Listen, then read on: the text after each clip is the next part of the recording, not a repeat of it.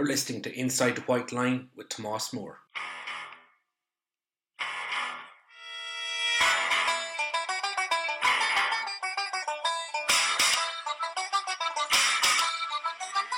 Okay, delighted to be joined by former Armagh All-Ireland winning fullback Justin McNulty. And Justin, how are things? Great, thanks, Tomas. How's your good self? Long time no see. Yeah, obviously involved with Laois, both of us back in the early 2010 era. So it's good to chat with you again. We've plenty to talk about. I suppose your career has changed a lot since you were in Laois. You're now a politician. So how did that all come about? Yeah, I have a diverse career portfolio, Tomas, that's for sure. Listen, politics has been a backdrop to my life from a very young age. My mum and dad were both very active in the SDLP all through my upbringing.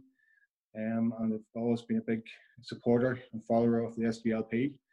And I just saw a time I thought that it was right for me to make my contribution, and I stepped up to stand for election. And thankfully, at the second time of asking, I was elected by the people of Newry and Armagh. I'm very, very honoured to represent those people on a daily basis. And I've been very, very busy this last number of months, obviously, with the pandemic, trying to represent the challenges that people are facing, and there are many. Yeah, and I do be reading some of your stuff up and down. Like, you know, it's obviously what the Republic are doing to what Northern Ireland is doing is different when it comes to lockdowns and etc. Do you reckon an All-Ireland approach should have been taken to lockdowns? I think it should have been without question from an earlier stage.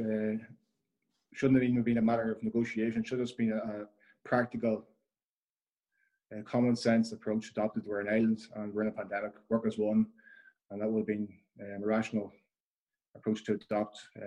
But I'm only one person speaking, so there are others with other ideas. So we are where we are. Yeah, hopefully early 2021, middle of 2021, it'll be gone and everyone can live life as normal. As I said to you, GA background as well, and the GA has probably been a godsend, Justin, for many people that have been stuck at home the last number of months, that they've been able to virtually watch every match, whether it's on RTE or BBC or GA online as well. I think it's been such an important release for individuals, for families, for communities to be able to step up and support their team on a weekly basis almost this last number of months. And there's been something to follow, either men's football or ladies football or the camogie or the hurling. So it's been a huge release, and you almost plan your weekends around what matches are on.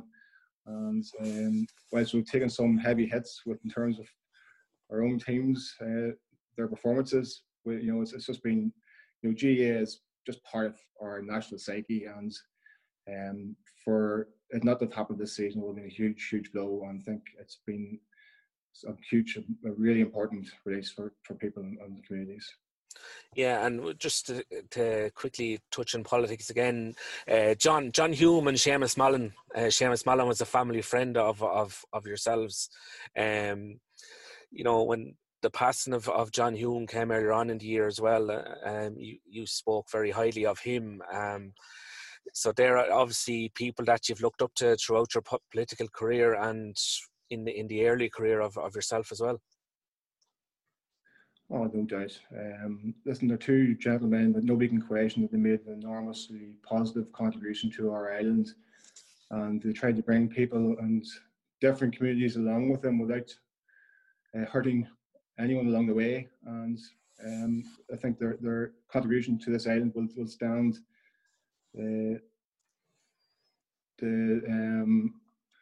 over time for many generations in terms of what they've done for people. Yeah, and your home house, Justin, based in South Armagh, Lisley, I think would I be correct in saying that, tiny farm community on the foothills of Lisley, it's Lislea, which is the Irish, it's the Grey Fort. It's in part of South Armagh, yeah. And it's, according to mythology, is where Cuchulainn played as a child. I was just reading that a couple of weeks ago. obviously you would have been probably exposed, or you would have known a lot about the troubles in around that area of South Armagh when you were growing up. Would you have much recollection of it? Oh, of course. Listen, the troubles were a backdrop to my upbringing, and everybody's upbringing in the South Armagh. It was just normal life for us, and it's incredible to look back and think about what was normal life for us. You know, within my house there were 3 army military posts on the top of mountains within 1 mile of my house. That's what we lived. We grew up with British Army lookout posts looking in through our front door, our back door, on our side door, you know, our side windows. It was just bizarre to think back about it. And you know, I was in the busiest heli route in Europe between Crossmaglen and Bestburg Barracks. There was a helicopter flying over our house the whole time, you know, morning, noon, and night. British Army patrols, bombs, murders, bodies found on the side of the road. It was just normal. It's sad to say, but that was just normal life for us. Yeah. No, I didn't support any of that activity at all, but that was what was going on around me. So obviously, as an SCLP supporter, we were always on the side of peace, but the troubles were a big part of all of our upbringings in South Armagh. Yeah, and you when you were growing up, you were trusted with a bit of farming, yourself and Enda. Oh, listen, that's my uncle was a farmer and he had no kids, so we were the farm children. Myself and my twin brother Paul and Enda as well, and my sisters on occasion. We worked, milked the cows, did the hay, did the silage, did it all, every part of the farming, calved cows. That was just, you know, when you're farm children, you do everything. Yeah. And really important part of our upbringing, and really enjoyable part of our upbringing, and something I might go back to at one stage. And was Gaelic football always in the household then from a very young age? Oh, absolutely, yes.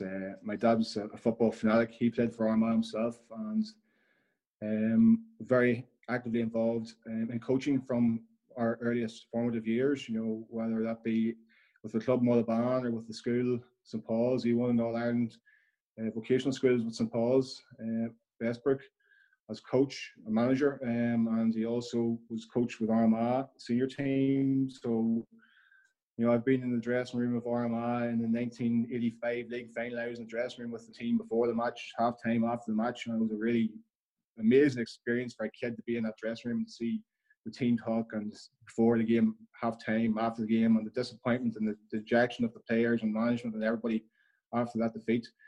I think to Monaghan, I think it was in '85. But so that was normal for me as a kid. That was where I was, and it was a hugely important, exciting, eye-opening experience for children, myself and my twin brother.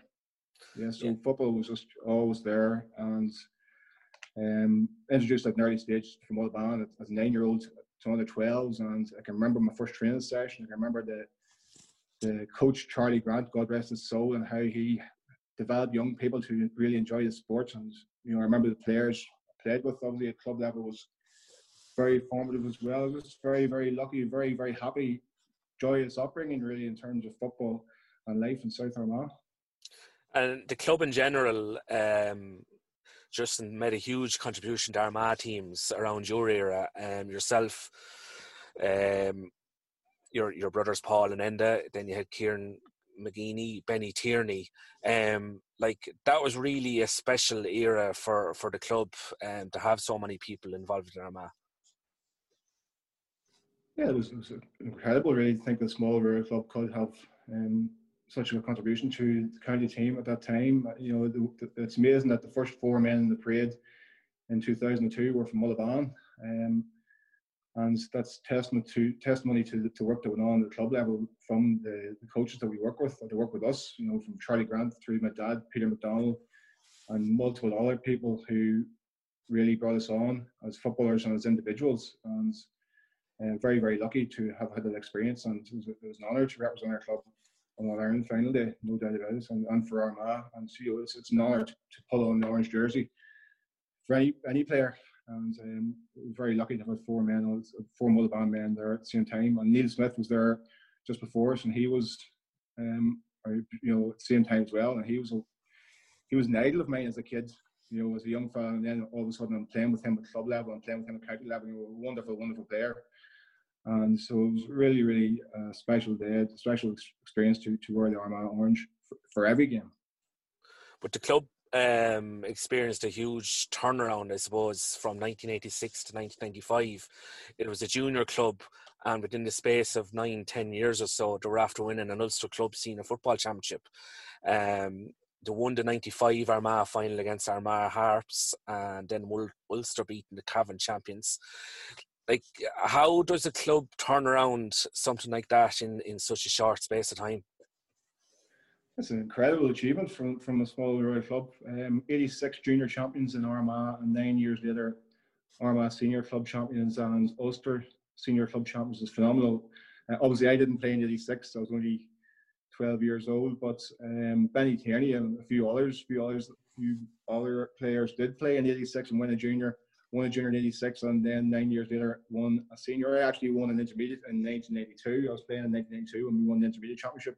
And 3 years later, we were senior club champions and went on to win the Ulster Club Championship. And that was obviously a wonderful experience. I put it down to a combination of luck, combination of good coaching, and application of the players. The commitment of the players was phenomenal. The work rate of the players over a long number of years, and there was heavy blows along the way. I think it took the club 6 or 7 attempts to win intermediate. I think they're beaten 4 intermediate finals before they eventually won it. So combination of persistence, good coaching, commitment, and dreaming big and working damn hard. Yeah, I think he got a trip to London out of the All-Ireland series as well. The flight was delayed, I think, and you were the only group of people that have ever celebrated a flight being delayed. No, the flight wasn't delayed. The flight was cancelled. Even better, the flight was cancelled.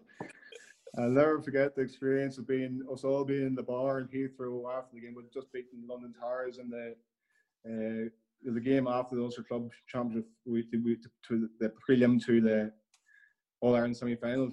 Team had to play the London team, and we were lucky that year we drew the London team. And usually that was a foregone conclusion, but this time it wasn't foregone because the fog made it a very, very dodgy affair, because you couldn't see the halfway line, never mind see the other end of the pitch when you're at one end. But we got through Towers, and then we were on the way home on Heathrow, and there was an announcement over the PA flight that to Belfast has been cancelled, and the roar of approval from the Mullaband lads was something to behold. So we had an extra night in London, and we enjoyed that night with some crack. Absolutely. And I suppose the All Ireland campaign ended against Éire Óg back then. Éire Óg Carlow. Éire Óg were a huge club team back then. But to get that run must have been remarkable for the club. Yeah, well, it was. We also had the capacity to win it. A few things we got wrong that year. We had our dinner dance before we played Éire Óg, which was a foolish mistake in hindsight. It sort of crowned the year off as if that we've gone as far as we're going to go. That was very silly. We had definitely the players to take on Éire Óg, and we didn't do ourselves justice against them whatsoever. And it's a disappointment that will live with us for the rest of our days. But that's still not to take away with what was an immense achievement from the club. Yeah, and I just want to touch on your friendship with Kieran McGeeney. Obviously an absolute legend in Armagh circles and a huge leader. I seen a tweet from you last year. I think he had 32 years unbroken service Armagh. So if you fast forward 12 months, it's 33. What kind of an exceptional person has he been to Armagh, and obviously a good friend of your own as well?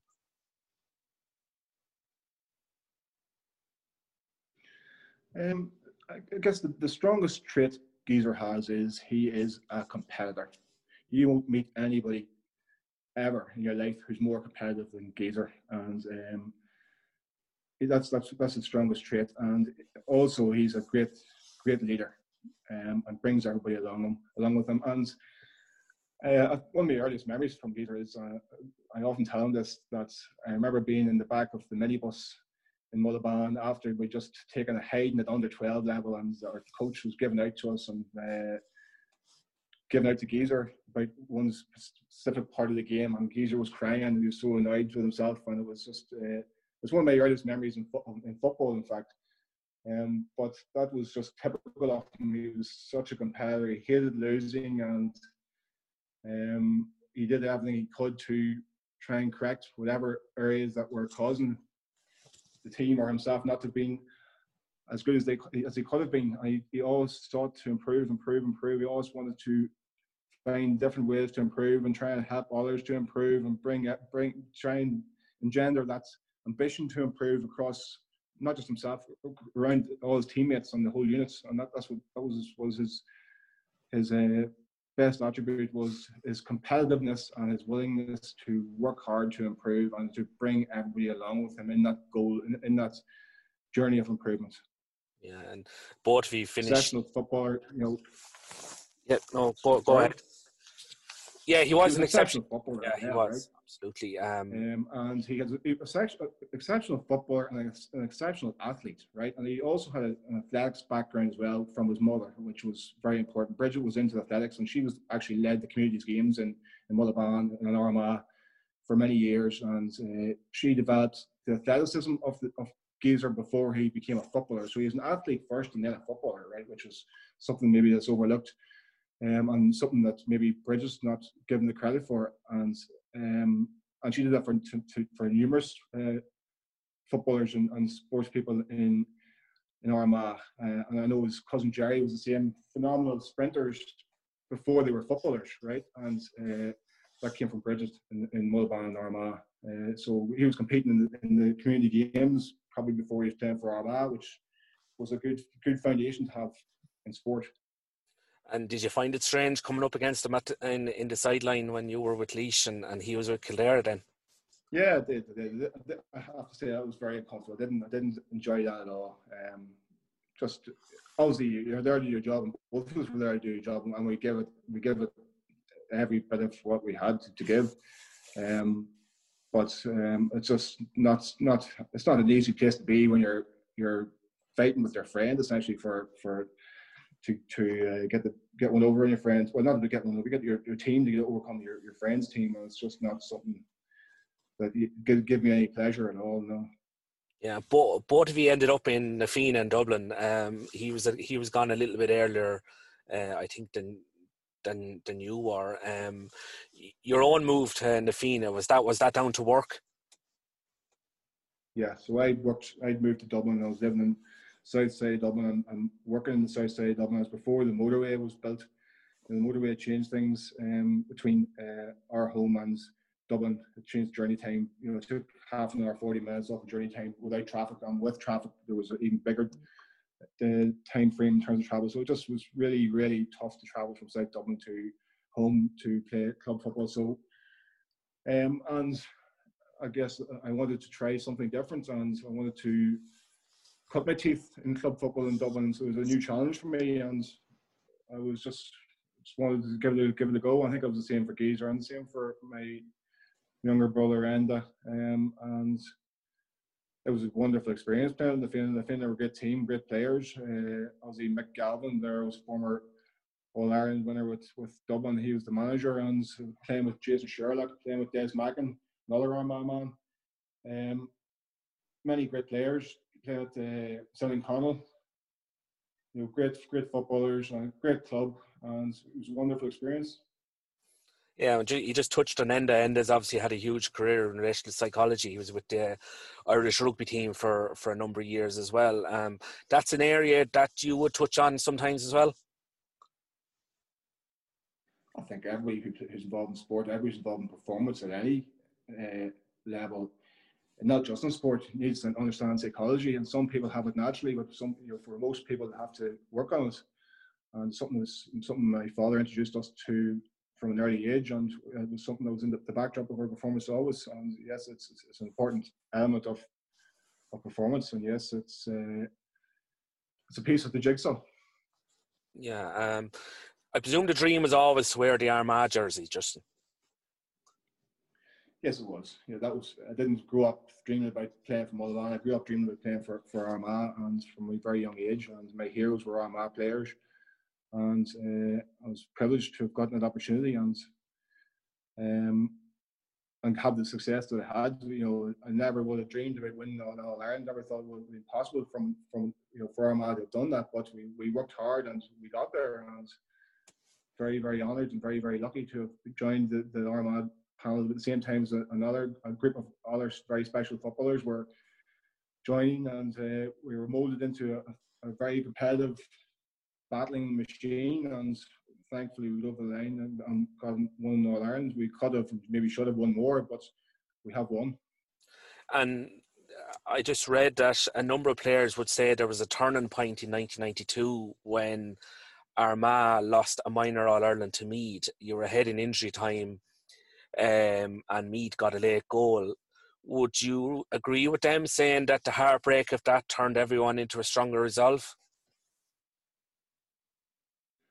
There were quite a few of us involved in that minor team. I was actually a sub on that minor team. I didn't get on that year at all in the championship. My twin brother was playing all that year, and that hurt me a lot, not being on that team. I may be more determined and more committed. But yes, it definitely was. I guess it gave us the confidence to realise we were able to compete at the national level. We were able to compete with the big teams. Meath were the big team at that time. They were winning senior All Irelands, and we could have and should have beaten them in that minor final. It was a late goal that exploded us. Like Paul McGrain, Gerard Marston, Andy McCann, Aidan O'Rourke, we were all involved with that group. Barry O'Hagan. So there was huge experience from that run at minor level, and it gave us the confidence and the belief to think that here we did it at minor level, why not at senior level? So yes, it was a huge turning factor for the team. Yeah, and you would have played under when you made the step up with Armagh. You would have played under Joe Kernan, Brian Canavan, I'm nearly sure, and Brian McAlinden were managers that you would have played under. Tell us a bit about Joe Kernan, because obviously the younger generation now wouldn't have seen Joe Kernan in action, but he would have been hugely successful with Crossmaglen Rangers as well around them times. Yeah, Joe obviously brought Crossmaglen to All Ireland club success for three times before he became Armagh manager, so that was huge. And that brought its own belief around the team as well. So we're seeing a club who've just won 3 All Irelands, and who've got 3 or 4 or 5 players on the Armagh panel, and you're thinking, here these guys are competing at All Ireland level. We've done it at minor level. I've done it at club level as well, and that all adds to the mix of belief. And Joe came in, and I remember early on in Joe's management of Armagh, he said to the team, "I'm here to win an All Ireland." So within the first week or two, Joe told us as a group, "I'm here to win an All Ireland." Okay. That's no effing right here. I'm here to win Ireland. So what was done? We were focused on winning All Ireland, and guess what? We did it. And in our first year, and probably we were within inches of winning more, and a couple of breaks of the ball, and we probably could have got 2 or 3 All Irelands, but we still, as I say, we still have that one. Yeah, and like Armagh players would always be known as tough and physical, and Armagh probably started the whole strength and conditioning scenario. Like, I remember talking to Eamon McGee on the podcast in Series 1, and he said that they played Armagh in a league game around 2004 area, I think, and Armagh were doing a strength and conditioning session after a match, and he said the Donegal players were kind of laughing, thinking, why are these lads doing it? But it was proven like that the strength and conditioning was part of the Armagh way at the time, and to be that physical team. Yeah, I think the strength and conditioning got on a lot earlier. We were doing it at club level under Peter McDonald back in 92, 93, 94. It wasn't as scientific as the SNC now, but it certainly was building strength into our muscles from an early age, and then obviously into Armagh we did it at even higher level with Brian Canavan and Brian McAlinden. He brought in an army SNC guy. Again, it wasn't very scientific, but it built strength. It built a work capacity in our muscles and in our minds. And then Joe came in. He brought it to another level with John McCluskey. And it was just part of our team development. And again, S&C is only one of the building blocks. It's not everything. It's one of the, you know. And but I'm reminded also that Gary Keegan, who I worked with as Laois manager, and he would always say S&C is the easy part.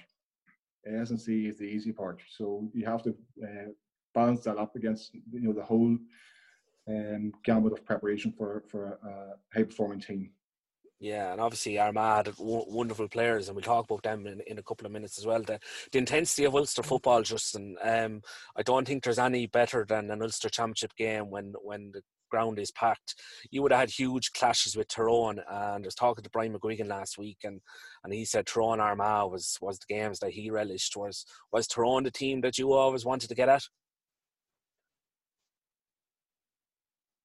No, Tyrone didn't factor for me, to be honest. The team that I loathed the most were Down. I grew up, you know, I'm on the Down side of the county, so I went to school in the Abbey in Down. Down were winning All Irelands when I was in the Abbey, and it didn't give me much joy.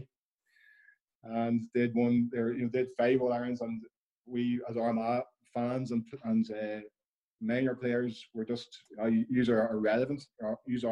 So that was a big driver as well for us on the Down side of the county. But I know for the lads on the Tyrone side of the county, it was very much the Tyrone were the major rivals. So it just depends on which part of the county you're brought up. But that then moved later on in my Armagh career, where Tyrone became a rivals. Yes, no doubt about that. And yes, there was a brilliant rivalry between the two teams. And sadly, they got the better of us on a couple of big days. Like them Ulster days, though, are special, aren't they? Like the crowd, even if you have a match in Clones, going up the hill in Clones, and they're just huge days. Oh, they're enormous, yeah. The excitement, I can still feel the hair stand up the back of my neck coming up the hill in Clones on the coach before the match, and the crowds.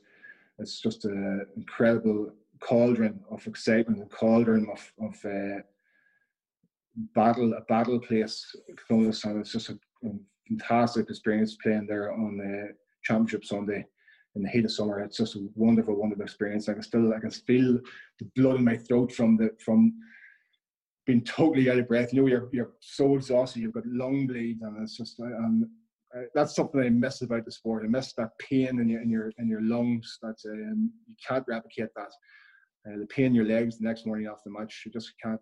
It's something that you don't think about at the time, but you know, looking back and recalling it, it's why you play the sport, and I miss that. I miss that competitive cut and thrust of the sport.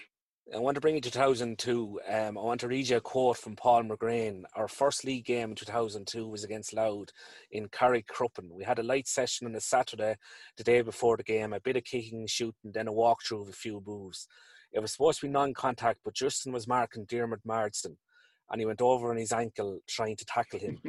His ankle was well swollen. He could hardly walk, and the physio advised him to put ice on the ankle for 10 minutes every hour, and that might help.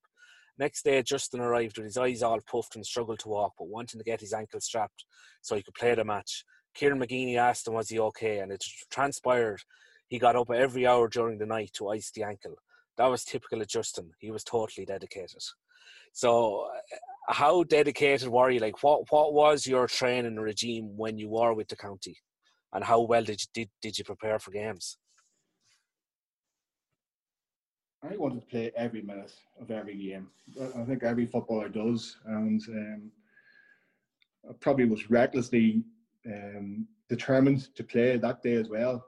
But Joe eventually, I think, 10 minutes before the off, or 10 minutes before we were to leave the training room, Joe said, "No, listen, Justin, my ankle was up like a ball, I was just being silly probably." But Joe made me see sense, and so I didn't start that day, didn't play that day. But no, listen, I think I was just a very competitive young man, and I wanted to play every time I could for Armagh, and it was so important for me to play for Armagh, and I wanted to play every game, every minute of every game. And I was a very, very hard trainer. I think I had many very, very hard trainers around me, and we were all very competitive in training. And I think that drove us on to be successful because each of us never wanted one of our teammates to get the better of us in any drill or any fitness exercise or fitness routine. We drove each other on, and we competed against each other at a ferocious level, and that's probably was fundamental to our success. And you beat Donegal in the Ulster final. So I wouldn't say there was anything special within me. I think we were all like that. Yeah, and I think that obviously when you have the likes of Kieran McGeeney driving you on as well, that helps. Saying you beat Donegal in the Ulster final, played Dublin in the semi-final. Do you remember that the atmosphere that day with Hill 16 on your back for 35 minutes? I do indeed, yeah. It was sweltering hot Saturday, cauldron, incredible intensity. Really, really close, really, really competitive. Every ball mattered. And I remember Kieran Whelan getting that wonder goal and thinking, oh, Jesus, here we go, because Dublin had steamrolled over us in a league game not so many years before. And I was thinking, oh, geez, not again. But thankfully, we kept our composure and we dug it out. A few of the young lads really stood up. Paddy McKeever got a really important goal that day. The young lads really performed. Ronan Clark. And thankfully, Ray Cosgrove hit the post with that last kick. And we got over the line just about. And obviously the final then against Kerry. What was the build-up like in the week leading up to that All-Ireland final? Oh, there was a carnival atmosphere across Armagh. It was just incredible. Wonderful flags went up everywhere. It was like a competition of villages and towns and back roads to see who could erect the most bunting, the most flags, the bigger banners. People were painting their cars, painting the road, and the schools were all doing their things for the kids, and it was really, really joyous for the community. But at the same time, we were there preparing really, really professionally, really coolly, really in a really methodical manner. Behind closed doors, we were very diligently staying away from the hype, and Joe controlled that very well. And we were focused on our performance. We were focused on the job we had to do to go and play a game in Croke Park against Kerry, who were, the aristocracy, who are the aristocracy of the GAA themselves, and Dublin. And we were really excited. We were nervous. We were anxious. We were hungry. We were unsure. We were uncertain. But we were together as a team, looking forward to it, chomping at the bit to get out of the battle, chomping at the bit to get out Kerry, chomping at the bit to show we can take these boys, chomping at the bit to show that us Northerners are not second-class citizens in GAA. We'll take it on. We'll go toe-to-toe with any team. And that was part of our psyche, big part of our psyche. Like, you were playing alongside your brother as well, Enda. So a huge occasion for the family outside of anyone else in Armagh. It was enormous, yeah. Very, very, very lucky, very fortunate, very, very proud to have played beside my brother in an All-Ireland final and an All-Ireland final campaign. And that builds that understanding. You can't have any greater understanding than with your brothers. We had that telepathy almost between each other, and added to that was we were playing with Benny Tierney, who had played along with at club level for so many years. So there was a telepathy between the three of us, no doubt about it. And that was this was a huge honour for our family, huge honour for the community in Islay, and for our club, and for everybody. I think that we did that. So I'm just honoured that happened. Feel very, very lucky and very fortunate that I was able to win All-Ireland alongside our brother. Very, very lucky, very special. Yeah, like Kerry had full forward line of Colin Cooper, Darrell Kinnaid and Mike Frank Russell, but like Armagh had a serious team as well. Oisin McConville ended up with 140 in the championship. Ronan Clark, John McAtee, Steve McDonald, Kieran McGeeney, Diarmuid Marsden. The list is endless. Like, they were really two teams that were at the top of their level, weren't they? Yeah, I remember. Obviously, I remember watching back and seeing the halftime analysis on Pat Palan mocking the Armagh full back line, actually, which is hilarious because his analysis wasn't very good. If he'd done his proper analysis, he would have saw that the Armagh full forward line has scored 3 points each from play, and that wasn't the case for the Kerry full forward line. So if any full back line got a roasting, it was the Kerry full back line got a roasting that day. But yeah, listen, it was a wonderful, wonderful experience to have done, for the team to have done what the team did that day. It was really, really special, and everybody stepped up. For teams to be successful in big games like that, you have to have men able to come into the dressing rooms and put their hand up and say, "I had a big game," and most Armagh players could do that, and that's why we were successful. Very, very special memory, obviously, and there were there were moments in the game that were vital, but I think our full forward line scoring the way they did and working the way they did, and our half forward line, our midfield working the way they did were just so important to our success. Can you remember much of the celebrations? Like obviously there would have been a huge euphoria of emotion.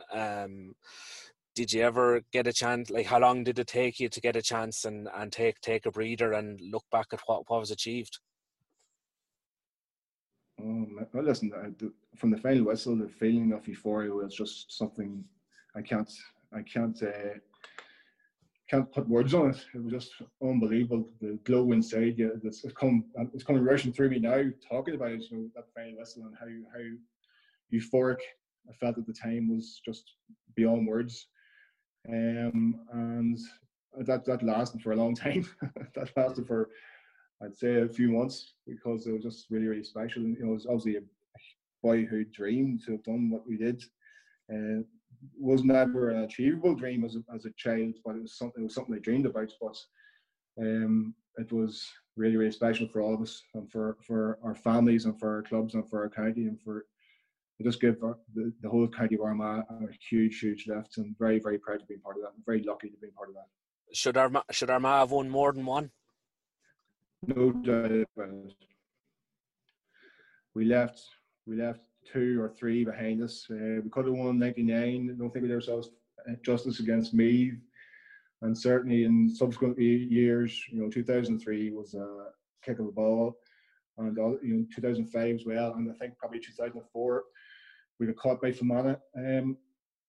Probably not caught off short. We definitely should have, but we didn't. It doesn't matter. It's gone now. We've got one, and the best team wins all errands, and we were the best team only in 2002. You made a quick transition, Justin, when the playing days finished. 2006, you managed Mullahoran and Cavan. You managed them to a Cavan senior title. Did you bring the traits that you would have had as a player with you to the management game? Of course, I think every coach does. That you bring who you are into the dressing room as a player and as a coach, and brought the experience I had both at club level and at county level to that job. Obviously, it was a huge, steep learning curve, having never coached anybody at any level, to go into manage a senior club team who are hungry for success and who are hurting from having had big defeats in previous years. It was a big challenge, and one that wasn't easy, and one that the team, I think, brought the best out of me. I think hopefully I brought the best out of the team, and very, very happy experience managing Mullahoran. And we were lucky enough to win a Cavan club title that year. It was a huge learning experience, and really, really enjoyable one. Yeah, and you were obviously St. Bridget's in Dublin as well, but you went back as a selector with Armagh. Obviously a role that you enjoyed, going back to your own county and being on the sideline as well. Absolutely, yeah. Paddy O'Rourke's huge experience as well as a player and as manager, and it was a big learning experience there. Mike McGurn was the S&C coach, was there as well at the time, so it was it was a great experience and a huge learning experience, and one that I enjoyed, and probably didn't weren't as successful as we would have liked to have been, but still it was a good year.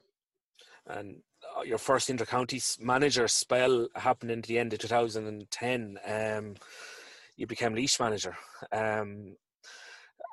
I don't think I'd be unfair to anyone by saying that you changed the mindset of the whole panel in Laois in relation to professionalism. Barry Solan came with you in relation to strength and conditioning. The first meeting that you had with the players in the Heritage Hotel, I don't know if you can think back this far now, but there was a shaking of hands with all the players, and that's something that kind of transpired throughout your tenure, that you'd shake the hands with someone at the end of training. But you also told them that the players, that they had to believe in winning an All-Ireland, because more or less, if you don't believe you're going to win an All-Ireland, you shouldn't really be here. I did, yeah. I think there's a few of them looked at me as if I was two heads. Who's this guy think he is? Thinking, coming down here telling us we have to go aim for winning the All-Ireland. That's what my firm belief was. If you're in county football and you don't believe you're going to win the All-Ireland, what the hell are you doing? You have to have that sort of dream and that vision and that ambition. Otherwise, you'll never get there. Listen, I really, really enjoyed the time at Laois. I think the great bunch of players.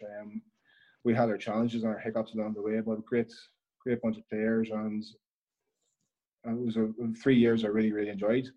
And we did achieve relative success. We didn't win the Leinster or obviously challenged for All Irelands at the semi-quarter final stage.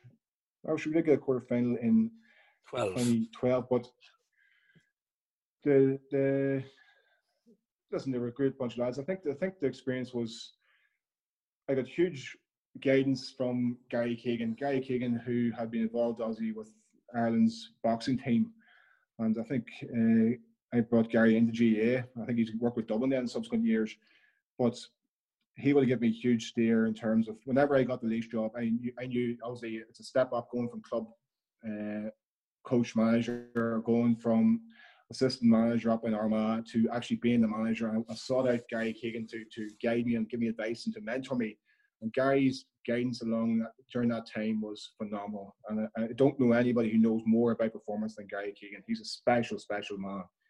In terms of his insight, in terms of his knowledge, in terms of how to get the best out of players, to seek to get the best out of players. And I didn't always do that. And I'm not telling anybody I'm the guru. And the team and myself both recognise that there were days we didn't get the best out of ourselves, no doubt about it. But I think that for the most part, we did our best to deliver what we could on the big days, and that was, I think, hugely down to the guidance and the advice that was coming to me from the background. I would have met with Gary regularly, and for him, tell him what was going on, and he would have helped me along the way. So, and he would have done work with the team as well. So, he was a huge part of my inter-county management backup team. And now, obviously, I had men with me there as well. The likes of Paul Clancy, Galway All-Ireland winner. He's been there, done that.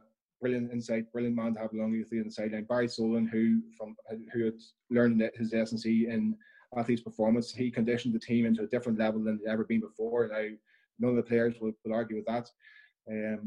Having Donny Norton with you, John Mulligan, John Sugrue, Nelly Creary, Liam Delaney, Richard Brophy and Alan Hartett, those guys, they all brought something extraordinarily powerful and positive to the mix, and it was just a brilliant experience working with such a experienced and hungry management team, and then the players who were really, really brilliant players. That were phenomenally good players in Laois who played in big stages with the team when I was there, and we pushed teams hard along the way.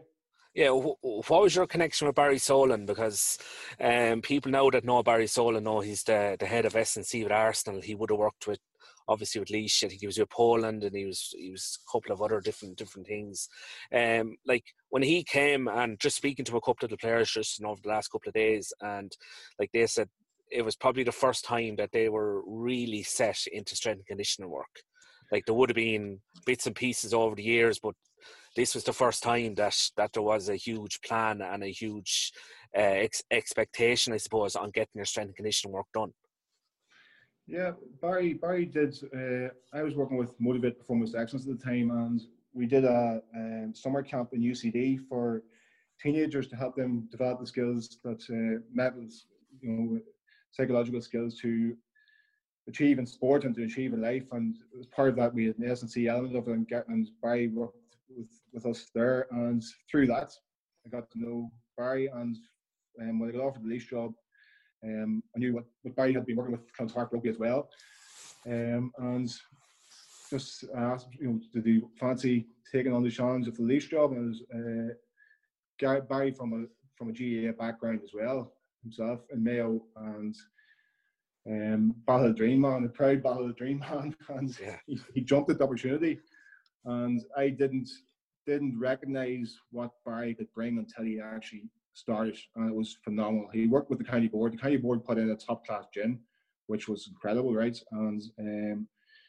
a gym that was ahead of its time. I don't think any other county team on the island had a gym like it in terms of the equipment, the proper equipment for the S&C work that you have to do as a Gaelic footballer. And I think we did, our first block of training was 2 nights a week in that gym for 2 months, and the players stuck with it. And it really set the players apart when it came to the league, because they had that work in the bank, and that is down to the expertise and the scientific approach of Barry Sloan, which was something to behold. You remember training out in the old Portlaoise grounds? I don't know if you've seen the new facility that's there, but it's worlds apart than what was there when you were there. And I think there could have been a couple of inches of snow, and I think the players were looking out the door, wondering was training going to go ahead, but it went ahead anyways. It went ahead, yeah. Some great photographs of that night. Actually, it was there was a block in the gym and then a block on the pitch, and the guys thought, no, there's too much snow. They're too heavy a layer of snow on the ground. But those things, they build. They're not necessarily scientific, but they build character, and the players enjoyed it. They got something out of it, and that was. It's all about building teamship at every opportunity, and that was one part of it. Yeah, and you won promotion to Division 1 in the first season, lost the league final to Donegal, but Michael Darmacawley got a goal. I think it was Michael Darmacawley got the goal in the All-Ireland quarter-final against Dublin. John O'Loughlin got a touch to it, and it went into the back of the net. It was close back then, wasn't it? When you look at Dublin now, and everyone, obviously Dublin are full of topics now, but Laois weren't too far off them in 2012. Yeah, well, that was, John would say that was known goal, but yeah, listen, we only for that, it could have been a different game, and we pushed them very close. We beaten by that goal, so we were definitely competitive, and we could have won that game. I'm not saying we should have won it, but we certainly had us in a position to win it, and a few decisions on the day, and we could have won that game, no doubt about it. A few different decisions, a few better executions, and we definitely could have won the game, but we didn't. But we definitely pushed Dublin hard that day. There's no doubt about it. And listen, that was a great run that year with some great performances. I think Wexford and Wexford Park, that was a sunny Saturday. That was a brilliant performance. And then beating Meath as well. It was really special year, and great fun along the way. Yeah, yourself and Fergal Byrne had a good battle with Jim McGuinness and Rory Gallagher in 2013 up in Carrick-on-Shannon. Was that the Armagh Donegal rivalry in a pressure cooker of a game? No, well, it was just Donegal had this ploy, and Rory Gallagher was good at it, of trying to distract the opposing management, distract the opposing team by, you have your zones, your designated zones where you're not supposed to come out of. Rory would intentionally run through our zone and run on the pitch, run back through our zone. So he was coming back one time, and I says, Rory, you're going to get dumped. And Jim McGuinness was down in our zone as well. And so I said, listen, enough's enough. Get back, get out of here. This is our territory. Get in your own. And we fell out, and we didn't have kind words. So I was marking my territory, let's just say, and Fergal was in very quickly to back me up, but then there was almost a melee. But listen, that's all part of football, and I guess I was setting out my stall. I was showing, wisely or otherwise, that I'm up for the battle here. So no fucking around. Get out of here. Get out of my territory. This is our space. So I guess I was marking my territory. Would any intercounty management appeal to you again in the future, or have you kind of just parked that? I miss it. It's a big part of who I am is GAA and football and working with teams.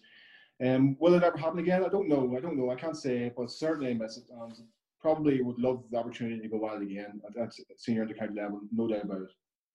Yeah, like obviously with Dublin winning, and it's huge topic at the minute. Like, is the appeal gone a little bit for players? Maybe that are trying to get up to, like, to their standard. Obviously, it's hard to get up to their standard, but is the appeal gone from it a little bit for players?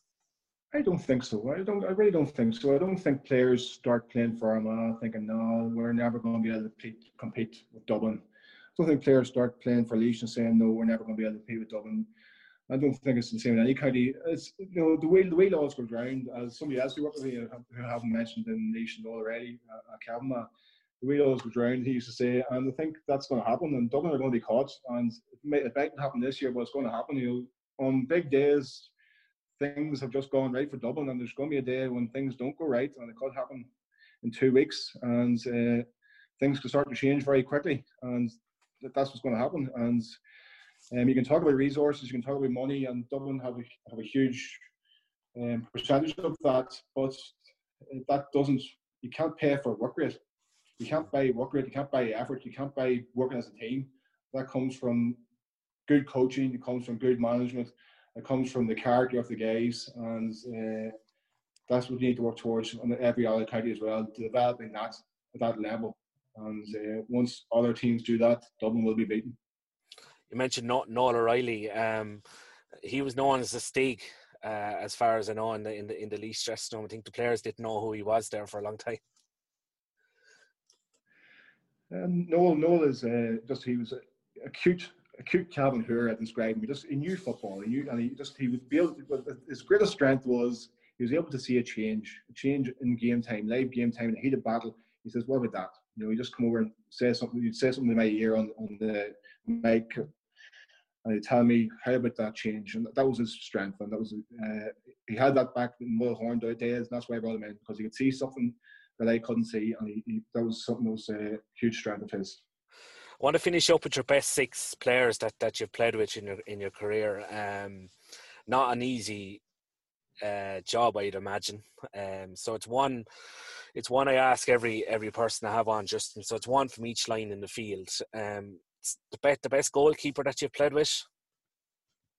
Andy Tierney, no doubt about it. Brilliant shot stopper. He's he probably has the greatest save I ever witnessed in all time in against Tyrone in 1996. No, sorry, it was 1997 in Healy Park. Actually, that was the day young McGirr died. Yes. God rest him. But that day, the save he made from Peter Canavan was the best save I've ever witnessed in my life. It was just unbelievable. I think myself, Collie Henry was full back that day, and I was cornerback, and we were both aghast at how the hell did he stop that shot? How the hell did he get down on that ball on Canavan's boot? It was just the best save I've ever seen as a player. No doubt about it, Benny Tierney. And the best player on the full back line? No doubt about it, my brother Enda McNulty, who could take down the best sharpshooter on any team in Ireland in their pomp. The best player who were on top of the game, and they could hold them scoreless. And did that on multiple occasions. The best player in the half. He wouldn't just hold them scoreless, he would nullify their contribution to the game. And that was back when the sport was a different sport. Now, GAA, Gaelic football, is a different game than the game I played. It's a different game now in terms of the setups, in terms of the organisation of teams, the way they defend en masse and attack en masse. That wasn't there. We are man for man in our own zones back in the day, and they could do that when that game was there. When there wasn't the cover that other fullbacks are afforded now, that cover wasn't there, and they could still take a man out. Super. The best player in the half back line? Easy, Kieran McGeeney. Supreme captain, supreme leader, supreme competitor, brilliant footballer, brilliant tackler, very, very physical footballer, and could score as well, brilliant passer, all-rounder, huge player. And we all know how huge a player he was. Yeah. The best midfielder that you've played with? Paul McGrain, class act. as a footballer. Remember there was huge rivalry between my school and his school, two Newry schools, Abbey and Zacomans. I remember playing against him at Ranafast level, and then playing with him at Armagh Minors, and just a fantastic footballer, fantastic, honest, driven competitor. Both feet, both hands, fantastic fielder, great scorer, unbelievable worker. Did all the right things, did everything by the book, and as honest a man on the pitch or off the pitch you would not meet. Okay, and 2 to go. So the best player in the half forward line? Oisin McConville. The guy who, when you need a score, he'll pop up and get it for you. And he did it at a club level for Crossmaglen for so many years. I'm not sure, they haven't won an All-Ireland since Oisin retired, and that's how vital he is. He got them over the line in so many big games, and he got Armagh over the line in so many big games. When you're in the real pressure cooker of the competition, and your chips, everything's going wrong for you, but you're still able to shout, get the ball to Oisin. And when the pressure is the biggest, and there's a man dragging out of him, and looks like there's no possibility of him getting a shot off, he'll get that score. Somehow he'll get that score. And lethal from frees as well. And obviously just a fantastic score getter. Yeah, I listen to him most Mondays on the Irish Examiner podcast, and he's a fountain of knowledge as well. So he's fantastic. As a Gaelic football analyst, none better. Yeah. None better. And the best player then on the full forward line? Diarmuid Marston. Just an automaton of a footballer. Phenomenal power, strength, speed, balance, poise. And again, a guy who had a ferocious work rate, a guy who got big scores, and a guy who had big plays for Armagh on the year we won the All-Ireland, and many other years as well. But that year in particular, and against Kerry in particular, a big play in the first half to get scored that kept us close. Brilliant footballer, brilliant ball winner. He win dirty ball, win any type of ball, Diarmuid could win it, and he could score from anywhere, and he was a brilliant goal getter. He was brilliant at getting on the end of things. I think it was Ray Morgan, his school coach, used to say to Diarmuid, just I want you to get on the end of things, and Diarmuid was brilliant at just getting on the end of things, coming at the right time to tuck that ball away in the net. He was a genius of footballer, absolute genius of footballer. Yeah, and if we include yourself in that team, we'd have a fair 7-a-side team then to take on anyone as well. Justin, you've been fantastic. I want to leave you with a story before go on, yeah. we drop off. Come on, so I want to just encapsulate everything that's brilliant about the GAA. Sunny Saturday evening down in Wexford Park. We're taking on Wexford in the back door in 2012, and I think it was Evan O'Carroll's debut actually that day, and we were really nervous. And I was really nervous as the manager, and I guess Evan O'Carroll was getting nervous, but Pádraig Clancy did two things that were genius. Number one, he stole Evan O'Carroll's boot out of his bag so that Evan O'Carroll was going crazy around the dressing room looking for his boots, and there was me thinking, Jesus Christ, here's some player coming along. He's forgot one of his boots, but Clancy had the boot hidden, right? So what Clancy was doing was relieving the pressure. And then I got a message from one of the players who said, Justin, you need to go and look in the showers. And Clancy had planted a fake poo in the showers. And this before an All-Ireland qualifier championship game. And I started getting very edgy, going buck mad, and started going, look, and get me somebody from Wexford, some official here from Wexford to get rid of this, sort this out, clean this up. This is disgraceful. Meanwhile, Clancy was there chuckling away, and Kevin Meany and a few of the boys were chuckling away because they knew what Clancy was at, and I was getting really uptight. And eventually the guys said, Justin, settle down. It's only a fake poo, right? But what that did was it completely relieved the tension of the dressing room. And what did the team do? The team went out and played, and they were on fire. And it was a message that don't take yourself too seriously. Remember, it's only a sport, and be able to go out and let loose and go out and play, and that's the most important thing. And Gaelic football is so much fun, so much seriousness, so much competitiveness about it, but it's really fun. And when you let loose, you can really go and achieve special things. And I really want to experience at Laois. And I thank Pádraig Clancy for reminding me not to take myself too seriously. Yeah, he actually texted me yesterday, and he told me to say hello, and he used to get on really, really well with you, and he had some good stories. So that's obviously the story that he was talking about. Brilliant. Tell him what's asking for him. Justin, thanks very much. It's been a pleasure to chat with you. Obviously, it's been great to chat to you again after knowing you all them years ago. So, listen, fantastic career. Best of luck with your political world. And look, no doubt we'll cross swords again at some stage. Hopefully so, Thomas. Take care.